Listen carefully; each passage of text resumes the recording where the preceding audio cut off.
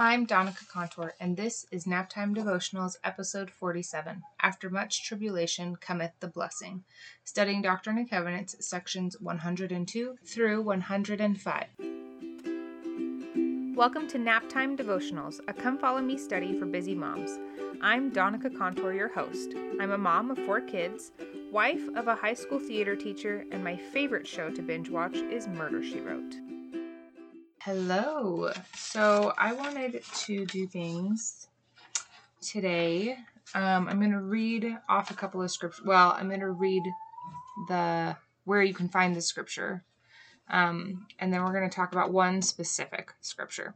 So, sections 103, verse 20, section 104, verse 15, and section 105, verses 14 and 15. All of these scriptures show us one main thing, that God will provide for his saints. God will provide for us. And one of them, he goes so far as to say, it is my purpose to provide for my saints.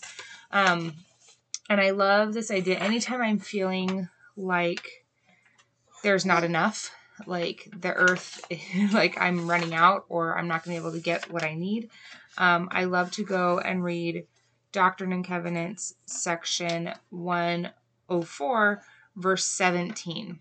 I highly recommend taking a moment to read that one. Actually, you know what? I'm just going to read it to you in case you don't have a moment. So this is 104, verse 17. It says, "For the earth is full, and there is enough and to spare. Yea, I prepared all things, and have given unto the children of men to be agents unto themselves." Right? I love this idea that there is enough and to spare. And I think sometimes, and I don't think that that's meant to tell us, oh yeah, you can be wasteful, you can, use whatever you want. I think it's to help us not be in a, like a mindset that there isn't enough. Scarcity. That's the word I want. I was thinking, what's the opposite of abundance? Scarcity.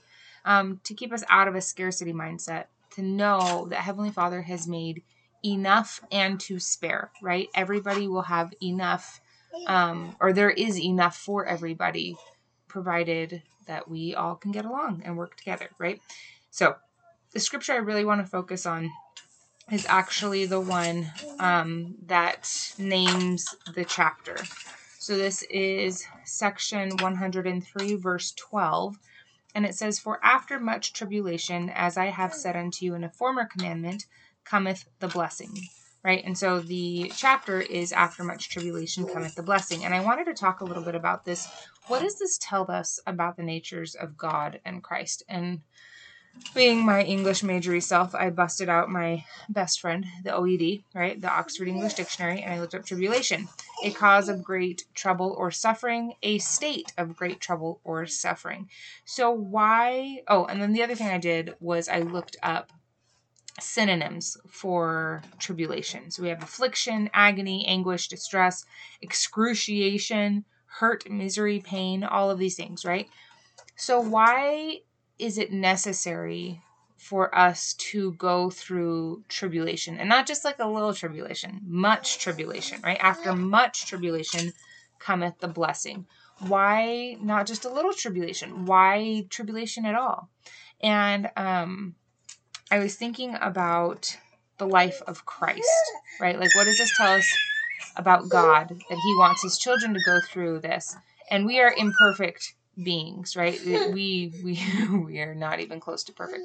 Now, Christ was perfect, and our brains tell us, well, in theory, if we are perfect, we have perfect lives. And I think I've kind of talked about this before. The idea being that if we are perfect, right, if we are perfectly obedient, which of course is impossible for any of us because we're all human beings, but hypothetically, if we were perfectly obedient to everything God asks us to do, then we would have these perfect lives with no tribulation and no challenges and no obstacles. But of course we know when we look at the life of Christ that that's actually not true. That's not how it works, right? We know Christ was born into tribulation, right? Before he was even born, people were trying to kill him. After he was born, when he was this teeny tiny little guy, like the baby that's sitting on my lap whacking his rattle over here, he was still trying to be killed. He was a baby. He hadn't done anything, right? He was, by definition, perfect. And yet he was already suffering tribulation, right? He was already suffering challenges. He was already in a cause of great trouble.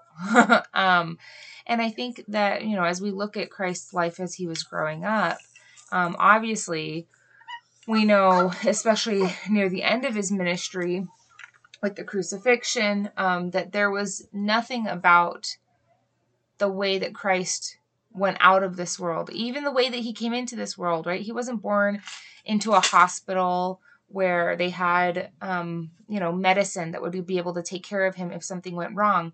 He was born in a stable, right? He was born by poop and animals and flies, I'm sure.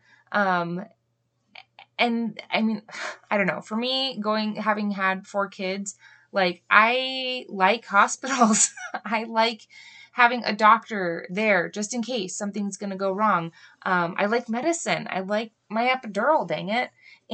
And, the idea of having a baby in a stable, for his mom sounds like suffering and tribulation and trouble to me.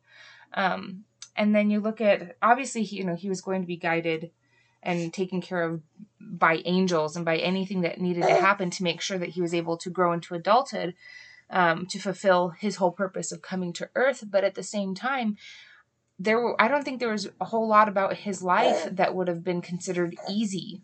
Like, I think if we were to be able to somehow watch every moment of his life, I don't think that there was a whole lot there that was going to be considered easy in the way that we think of life and in the way we think of easy. And I'm not saying that Christ's life was just, one torment to the next. But he definitely was not without challenge. He definitely was not without tribulation.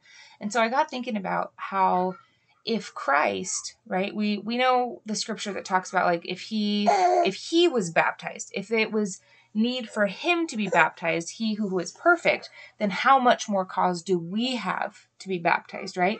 And I think about this same thing of tribulation, is if Christ, who was perfect, still needed to go through tribulations, right? He still needed to be betrayed.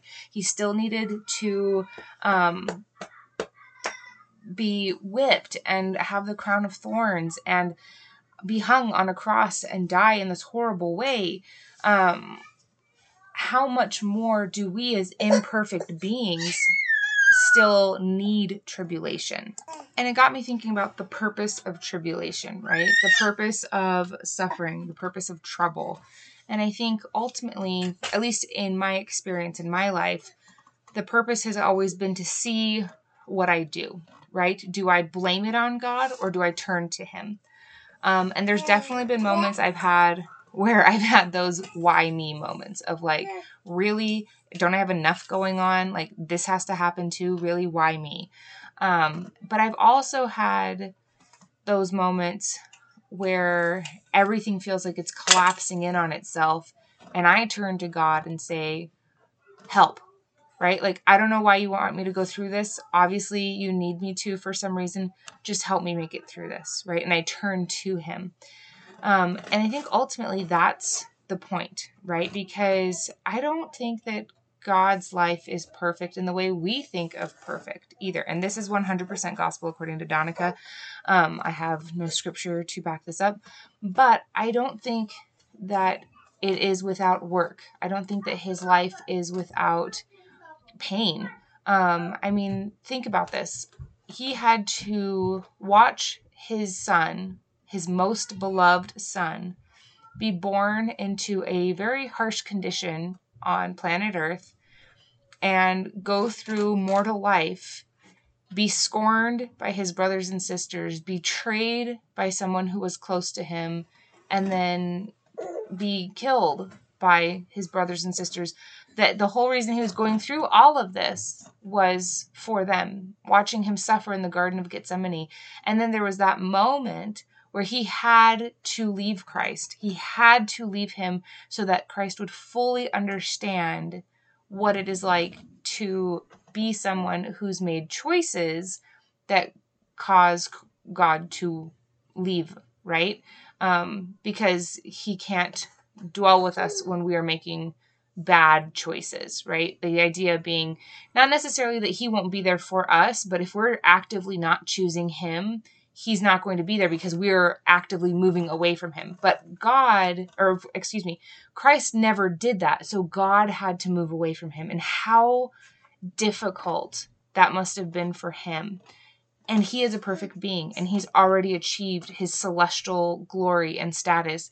And I think about how sometimes I think of heaven, and sometimes I think of the afterlife as just this like wonderful, glorious, without pain kind of place. And I think in many ways it will be, but I don't think it's going to be exactly the way I think it's going to be, because I will have a better eternal understanding of things. And so things that pain me now will not pain me then, because I'll have a better, more eternal understanding. But I don't think that it will be completely without pain, if that makes sense. Especially I think about like how, the kingdoms work, about how God has the three kingdoms, celestial, terrestrial, telestial, and provided I make all the right choices, I make as many good choices and everything as I can, and I get to make it into celestial kingdom. I have members of my family and really loud children. I have members of my family who do not believe that the gospel is true, who do not live according to the commandments in the same way. And based on my understanding of how the gospel works and of how judgment's going to work, it's very possible they will end up in a different kingdom from me. And I don't know how that looks. And so I wonder if there will be a small level of pain that I am separated from my family in this way because they didn't keep covenants that they made, or they never got around to making those covenants, or they were offered the opportunity to have those covenants right through. I've got like my grandpa, right, never really had anything to do with the gospel. We do his work for him. He gets offered that opportunity. If he says no thanks, right, he's going to be somewhere different than I am. And not that he won't be happy where he is. I know that we will all be where we are most comfortable, where we are going to be the happiest. But also I wonder if there will be a little bit of pain for us to be separated from each other. But will it be a lot of pain, or will it be kind of the way it is now, where when my parents live far away from me, or my sister just moved to Colorado, and I'm like, man, I wish I could watch her kid for her because she's really struggling. I wish we lived closer so I could help her out. Or even my sister-in-law, who only lives 45 minutes away from me.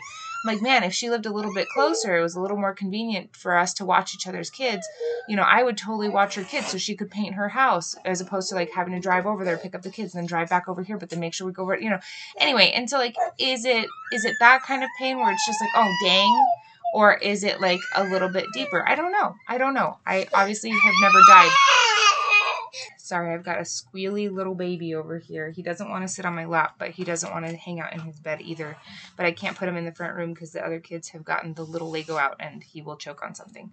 So he's just going to hang out with us and make squealy noises. Maybe he's trying to tell us all about what life beyond the veil is like, because he still remembers. So let's kind of rein it back in. For after much tribulation cometh the blessing. Ultimately, I think it comes down to the fact that God designed us, right? We are his children. He knows what's going to be best for us in the same way that we know what's going to be best for our children. And from my, albeit limited experience of raising my children, my oldest will be 7 in December. I know that when we have her work for something, when she has to go through some level of tribulation to get something, right? Whether it's a Barbie, or whether it's a new Lego set, or getting to go somewhere really fun, if she has to work, she has to earn it a little bit, or a lot of it, depending on what it is or how big it is, she has a greater appreciation for it. And a lot more so than if we were to just give it to her. Obviously, I feel like she'd still be pretty thankful if we gave it to her, but the way that she treats it is going to be a little bit different. And I think sometimes there are some lessons, like I think about, actually all of my kids have some level of this, where there's some things that they learn the easy way, right? We tell them, hey, don't do this thing, you'll get hurt. And then there's other things that they just kind of have to learn the hard way, right? I have my son, particularly Edmund, is 2. He'll be 3 in October. And he is definitely the kid that has to learn things the hard way, right? He's the one who I tell constantly, don't touch the pot. It's hot, right? I'm cooking dinner. I'm making soup. The pot is hot. Do not touch it. And the second I put it on the table, he goes, it's hot, and then touches it and burns himself and goes, Mom, it's hot. I'm like, yeah, I know. I told you. But he's the kid who has to do it constantly before, he has to do it several times before it finally clicks, like, oh, I shouldn't touch that because it's going to be hot. When Mom tells me something's hot, I shouldn't touch it. And part of that is just the age, but I think also to a degree that's part of human nature, right? That there's some things that we can go through in life that we can be, or let me rephrase. There's some things, some experiences in life that other people can tell us about that we can be like, oh, okay, and learn from their experiences without having to go through it. There are other experiences that we can be told about, but just have to experience in order to understand and in order to get it. My sister-in-law and I were joking about how parenting is like this, right? Like people will tell you, like if you don't have any kids, they'll try and explain what it's like to have kids. And we all think we know. I'll be the first to admit, I thought I knew what I was getting into when I had kids. And I will be the first to admit I didn't have a clue. Amen, brother. I don't know if you can hear him blowing bubbles over here. We'll wrap this up here, though. And I think the point, right, the point of God asking us to go through this tribulation is to turn us towards Him, to teach us to rely on Him. And the last scripture I marked in these sections was 105 verse 41. Bro, could you chill for a second? Just give me 2 more seconds. Therefore be faithful, and behold, lo, I am with you even unto the end. Right? I think that's the point. The point of the tribulation, the point of going through all of this is that Heavenly Father, Christ, want to show us we're with you. We are with you to the end. No matter how bad this gets, I am here and I'm going to walk you through this, and I need you to trust me that this is the best way, right? Like we talked about, I want to say it was last week, maybe the week before, that everything that happens is for your good. And I think ultimately that's what it comes down to. And I will talk to you next week.